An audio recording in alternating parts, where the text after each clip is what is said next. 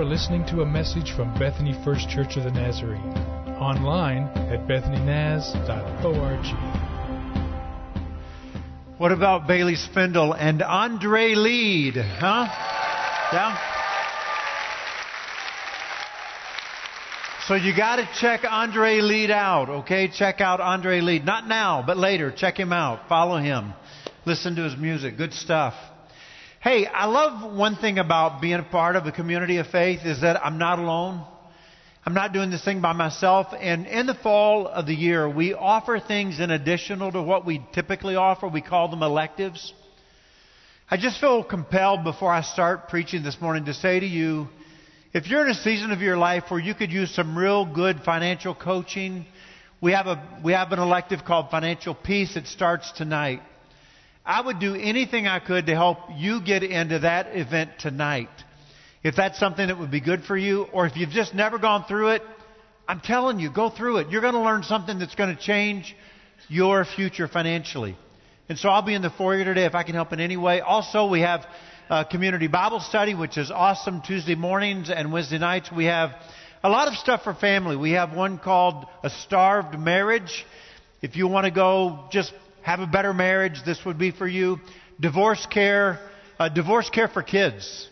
And then we have this thing to help you focus on your one-on-one time with God called Devotional Classics, taught by Don Dunnington. So check those things out. They're all coming up right now. A lot of them start tonight or Wednesday night.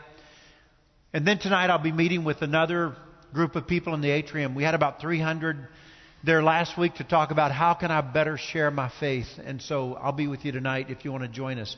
You don't have to sign up, just show up. Just be there, okay? So I was walking out of a store one day in a shopping center.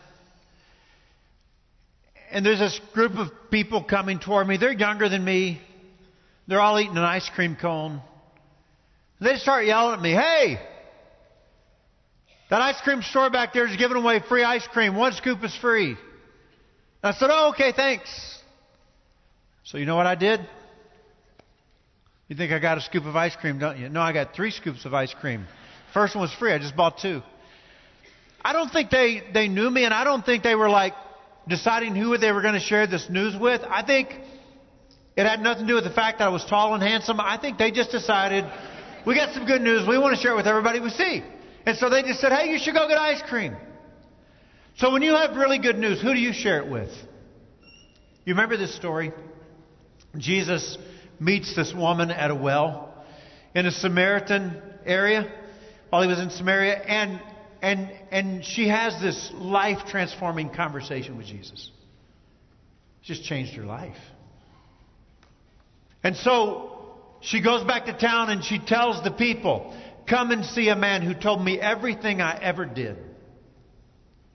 And so a lot of the people went out to see Jesus.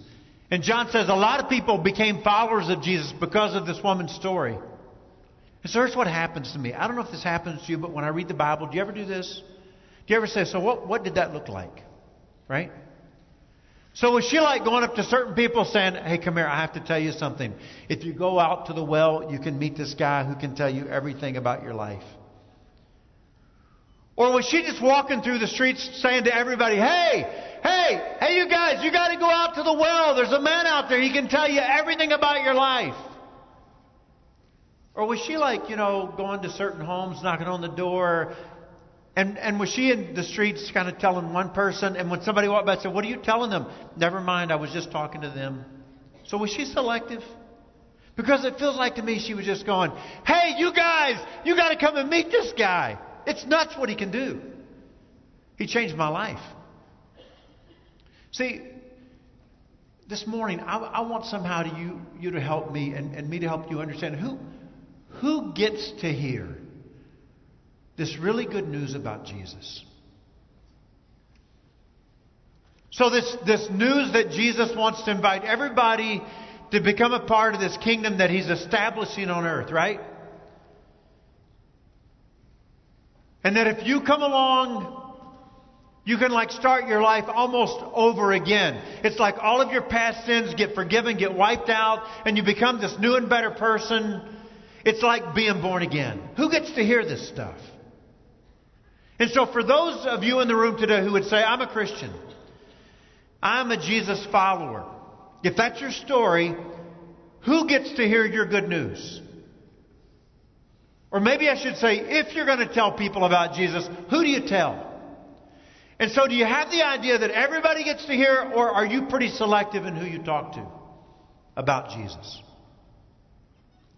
So last week, I shared with you some words from a guy whose name is Paul in the Bible. And here's what he says. He says in this conversation, I have become a slave to all people. He became a slave to who? Oh, there was a lot of energy and excitement in that. So maybe we can build as we go. So that I can bring many to Christ. Yes, I try to find common ground with everyone. He tries to find common ground with who? Everyone. Doing everything I can to save some. So this guy kind of mesmerizes me a little bit. Here's what he does. He leaves everything that's comfortable and familiar to him.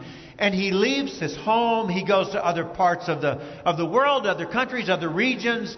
And he just wants to tell people about Jesus. He wants everybody to come to know Jesus. And he doesn't limit it to only people who are Jews. And he doesn't limit it to a certain class of people. He just goes and tries to tell everybody about Jesus. And so I'm wondering, why was he so bent on this idea that everybody gets to hear this good news? And then I realized that Paul was nuts about Jesus. He was a follower of Jesus. He was crazy about Jesus. He was so consumed with Jesus. He was so concentrated on everything that Jesus was saying. And I understand where Paul got that was from Jesus. Look at Jesus' words, will you? Here's what Jesus says in the Gospel of Mark. He says, go into all the world and preach the good news to everyone. Then in Luke, here's what Jesus says. In the Gospel of Luke, Jesus says, then he sent them out to tell about the kingdom of God. And then I'm going to focus here in John 3 today, okay? In John 3, who believes in him, and he's talking about himself, will have eternal life. And then John adds a commentary. For this is how God loved the world. He gave his one and only Son, so that everyone who believes in him will not perish but have eternal life. So my wife is sitting here. Her name is Annette. Thank you. You got to shout out, baby. We were eating dinner the other night with some people we really don't know well. So her name is Lena. His name is Kendall. And they moved to Oklahoma City recently for her job. So she works next door at the university, Southern Nazarene University. And her job is the vice president of intercultural learning and engagement. So Lena has lived most of her life in the United States of America of Eastern India descent. She's really into diversity. So as we were having dinner, I said, Lena, you showed us this video back a couple of months ago. And I want to talk about it Sunday. You're okay with that, right? She goes, oh, please talk about it. Get the word out. I'm passionate about this stuff. So I'm kind of wondering how you're going to hear this. So I'm looking over here and I'm seeing a youth group that is awesome. Okay, thanks for waving. So I wonder how you're going to hear this today. So I'm really focused on you guys. Because I think maybe we should be learning some things from you when we come to this idea. So she talks about this Nigerian young woman whose name was Ngozi. And Ngozi said, I was raised in the country of Nigeria, born into a conventional middle-class family. My dad was a professor. My mother was an administrator.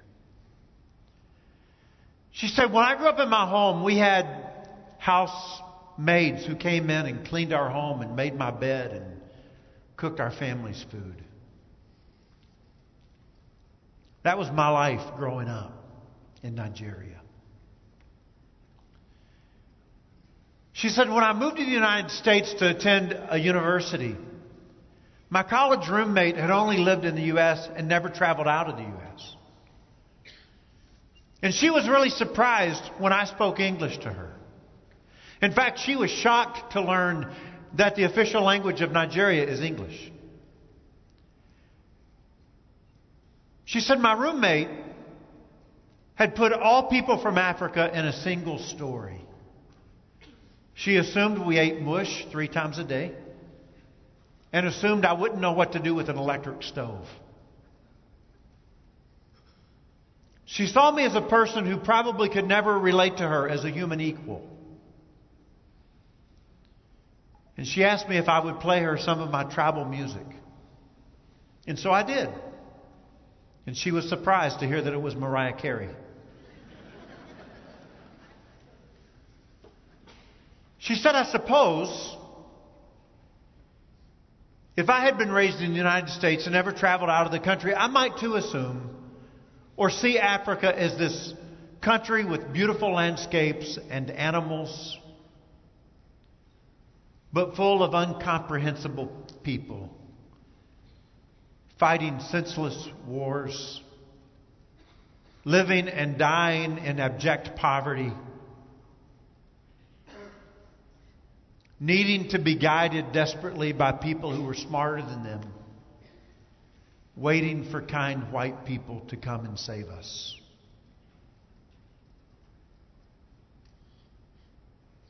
She said there's real danger in a single story. The danger is that we stereotype people and we put them in categories. And sometimes we then just put them on shelves. And we don't see people for who they really are. We have to be intentional to hear someone's complete story. Okay, so I watched this video, and I'm sharing this with Lena the other night, Dr. Crusoe. And I said to her, I go home after watching the video, and the next few days I'm having conversations with God about it. And what I did was I admitted to myself that I limit people to single stories. I do it all the time. I don't listen for the whole story. For example, there's one person that I had in mind that I felt really bad about. It's a person who had a job, worked for an organization, and I felt like he made a very poor decision that affected that organization long term. And all I ever thought about that guy was, he's the guy who made the bad decision. I never stopped to think that he might have kids like I have kids. Or that he might be a grandpa like I'm a grandpa, and that he might love his grandchild as much as I love my grandchild. Or I never stopped to think that he may be a much more caring and much more compassionate person than I will ever dream of being in my lifetime. Oh no. He had a single story in my mind. He's the guy who made the bad decision. And I just left him on that shelf. Do you know what was even harder for me to admit to myself? That sometimes I give people single stories based only on their appearance.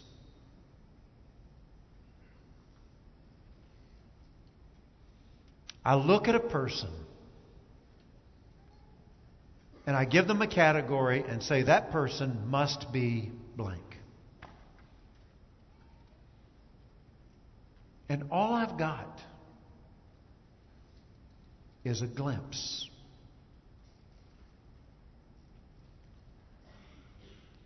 You know what the problem is when you're a Christian and you limit people to single stories? Is that you make really bad assumptions. Because you truly don't know the person, and what you begin to assume are things like these. I don't think that person would ever want a friendship with me.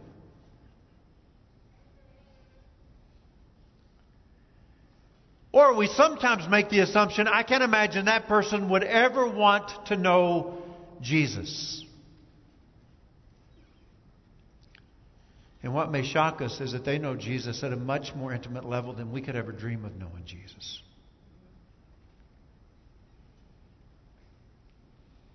And here's the real problem with it all.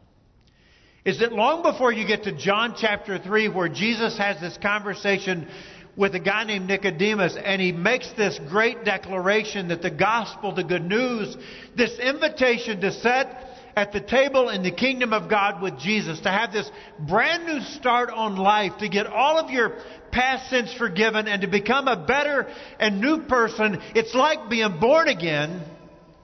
Before Jesus ever says that, when you get to chapter 1, we get words like this, but to all.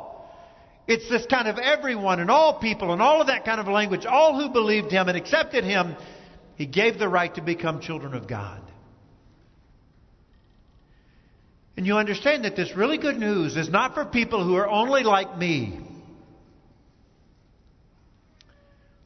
Or this good news was not just for people who grew up Jewish in Jesus' day. But this really good news is really for all. For everybody. So I think you probably know a little bit about the story of Nicodemus. At least, maybe you know a lot about the story. He's a Pharisee. You might say, what does that mean? That means that he believed his full-time job was to please God. Okay? He gave his whole life to keeping the Torah, the law. He wanted to honor God so bad that he wanted to do it right. And so when he comes to Jesus, he says, we know that you're special. We know that you're not like everybody else. We know that you've come from God, because nobody can do the kinds of miracles that you do unless God was with him. I mean, we're watching you, Jesus. We know there's something about you.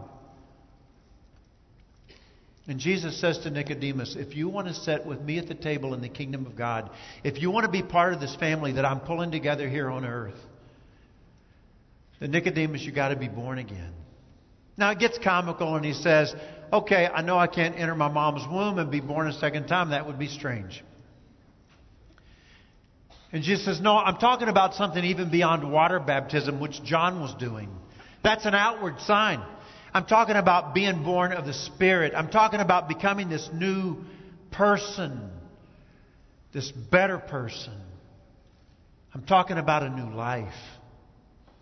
And it's in that conversation that Jesus gives us this information that this new life is not just for a certain race or class of people. It's for everybody. And so when you ask the question, who gets to hear the good news? Nobody gets excluded. In Jesus' mind, everybody gets to hear it. Everybody gets invited to sit at the table. So I'm going to be confessional with you, okay? I'm going to tell you about some things that bother me as a Christian. I don't like it. I can't help it. I don't like it. I'll never like it. I don't like it when people give me or limit me to a single story. Okay? I live in 2018, United States of America, and it bothers me when people say Christians are judgmental and hypocritical. I don't like that story. And when I hear it in media, it really bothers me. I don't want that stereotype. Christians are judgmental. You know what Christians do? Christians just tell everybody else they're wrong. That's what Christians do. Christians point their fingers at everybody else and telling them, you're a sinner. You're a sinner. You shouldn't do that. But there's more to the story. They add to it that not only are Christians judgmental, telling people what they can and can't do, but Christians are also hypocritical, because while Christians are telling others what they should and shouldn't do, they themselves are doing things they should not do. So they're hypocrites. So not only am I judgmental, but I'm a hypocrite in the eyes of some people. And I hate that story. And here's what really hurts me. It doesn't hurt me in a selfish way. It hurts me in a different way. When people say that people like me are full of hate. When they say, you know what else Christians do? They hate people who are gay. Or when they say they hate people who are really liberal. And I just want to scream out, no, you don't know me. That's not who I am. I don't hate anybody. And I'm not judgmental. And I don't believe I'm hypocritical. And if there's any hypocrisy in my life, I believe the Holy Spirit tries to show that to me, and I try to make it right. You just don't know who I am. Now here's the problem. People who believe that about Christians are not beating my door down to try to get to know me. That's why I think Jesus told us we should go to them. That's why I talk about living like this. And so when we talk about open arms around here, I hope you understand me. I'm not talking about you going up to somebody you don't know and in 10 minutes inviting them to your church. That's not what it means to live with open arms. Or to try to talk to somebody about Jesus that you've barely met. When we talk about open arms, we're talking about really becoming friends with people. Long-lasting friendship. Whether you ever come to my church or not, you will be my friend. In fact, I might not invite you to church. You might invite yourself to my church. That would be great. I may not feel that that's where God has me right now in this relationship. It's really about getting to know you and really investing in your life and really becoming your friend. A long-term friend, because I care about you and I love you and you matter to God, so therefore you matter to me. And I want to invest in your life. Now here's where we struggle. So I'm just going to warn you, you're going to feel a slight pinch. This is going to sting, okay? This is going to hurt a little bit. Here's the question we got to ask ourselves. Do we want to connect with people more than we want to correct people? So if there's someone in the room that says, you know what, Rick, I'm just going to be honest with you. People who are really different from me, I don't want to connect with them. I don't want to be their friend. I don't want to get to know them. I just want them to get it right. And quit messing up my world.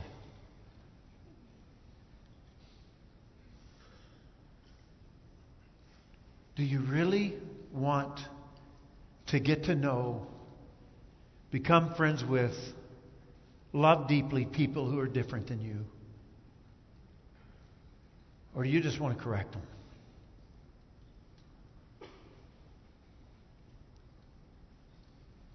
I'm just going to be honest with you. I think the reason we get the rap that we get is because of this.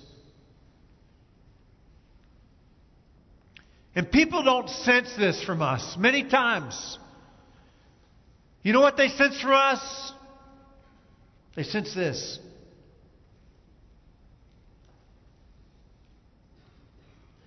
And what if the narrative could change?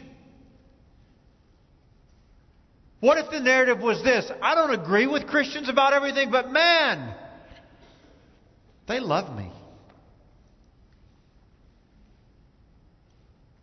They really want to hang out with me.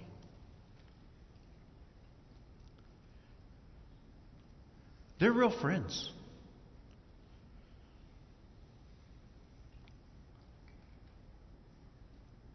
So I told you last week that I listened to a sermon by a guy named John Maxwell. And I thought he had something interesting to say. He said, I'm going to leave this here for a minute, okay? You might want to write it down. Find the 1% that you agree on. And give that 100% of your effort, okay? Just focus here for a minute. So can I find common ground with somebody who is very different than me? See, I believe I can. That's what Paul said. I try to find common ground with everybody. I'm going to find 1% that we agree on. And I'm just going to give 100% of my effort to that right there. I know I can find something in common with everybody, right? I'm going to find 1% that I agree on, and I'm going to give 100% of my effort to building a friendship through that one little piece of common ground that we share together. But Maxwell said instead of doing that, this is what we do. Instead, we give 100% of our effort to the 1% we disagree on. Instead, we find ourselves giving 100% of our effort to the 1% we disagree on. And what we end up saying is, okay, Facebook friends, here we go. I have found something to disagree with somebody on, so let me just unload it right now, you know. And we just stay focused on division.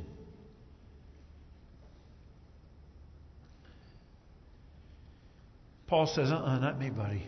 I try to find common ground with everybody. This is the way that Jesus lived. Do you understand that that when Nicodemus comes to talk with Jesus, you get this, right? You know that the Pharisees, they had issues with Jesus. And you understand that Jesus had some issues with the Pharisees. Read the Bible. There's some pretty heated conversations. But when Nicodemus walks up, Jesus doesn't say, Pharisee, I've got him in a category, I put him on a shelf. If he's going to hear the good news, it's not going to be from me. No. Jesus enters into a conversation with Nicodemus. It's the same like when he goes and he gets with this guy Matthew, who was a tax collector, who was lumped with sinners, not a good guy, bad guy. Jesus goes to Matthew, why don't you come with me? Why don't we become the best of friends? And Matthew has a party at his house, and Jesus goes to his house, and all of these, the Bible calls them sinful people, came. See, I want to be like Jesus. But for Jesus, it was important to connect with people. People who were very different from him. People who didn't believe what he believed. People who did not live like he lived or value what he valued. Jesus wanted to connect. And I want to be like Jesus. So Lena shared a poem with me, and I wanted to bring it to you today. So here it is. It was written by a 16-year-old girl named Amy Maddox. And Amy writes, she prayed. It wasn't my religion. She ate. It was not what I ate. She dressed. It wasn't what I wore. She took my hand. It was not the color of mine. But when she laughed, it was how I laughed. And when she cried, it was how I cried.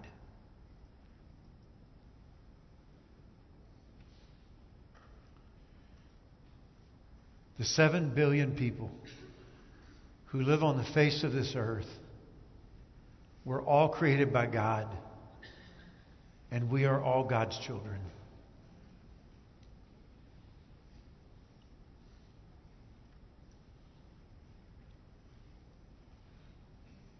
And it's not okay for me to say,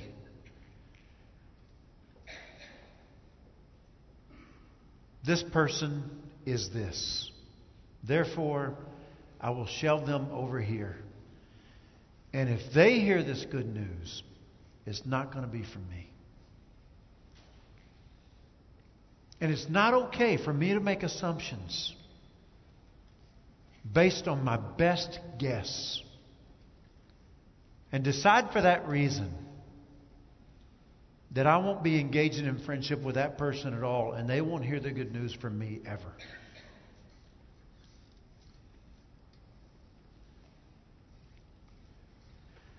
So Chad's going to come up, and we're going to sing before we walk out the door today.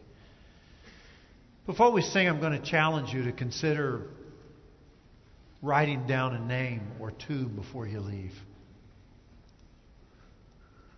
So here's what I'm doing on Sunday night when people get with me in the atrium. We're talking about just helps or tools to help me be better about building friendships with people who are different from me. Living with my arms open. And one of the things that we do is we teach a little prayer. The prayer goes like this: God, bring someone into my life today. Give me the wisdom to see them and the grace to open my arms to them.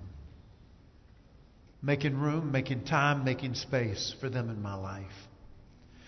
God, bring somebody into my life today. Give me the wisdom to see them, because I believe God's bringing people into our lives every day. And the grace to open my arms to them. And we're asking people to write those names down.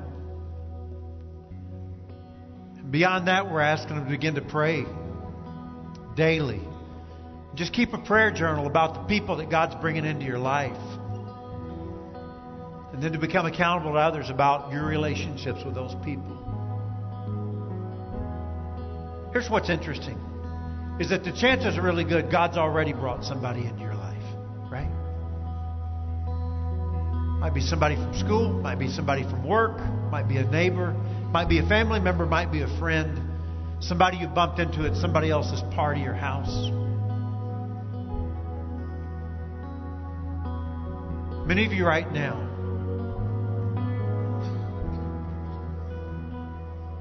are hearing the Holy Spirit whisper a name into your mind. A face has flashed before you already. So I'm asking you to write down the name and ask yourself this question, but more specifically ask God, God, are you wanting me to live with my arms open to this person? Is this one of the people? And just let God lead you by the power of His Holy Spirit, because He is faithful and He will. And that person may be very different from you, and you may find it very uncomfortable. But you no longer feel the freedom to pick and choose, but to be led by God's Spirit. See, we can talk about open arms for the whole month, but until we begin to actually do something, and writing down a name on your phone or on the notes that you received when you came in this morning, it begins to change things when we actually start doing something. And so I'm asking you, before you walk out the door today, if God has put a name or two in your mind, write the name down and begin to pray about those names. God, are you wanting me to live with my arms open to these people? And what does that look like? Because you're going to have to coach me. I'm going to need help in this.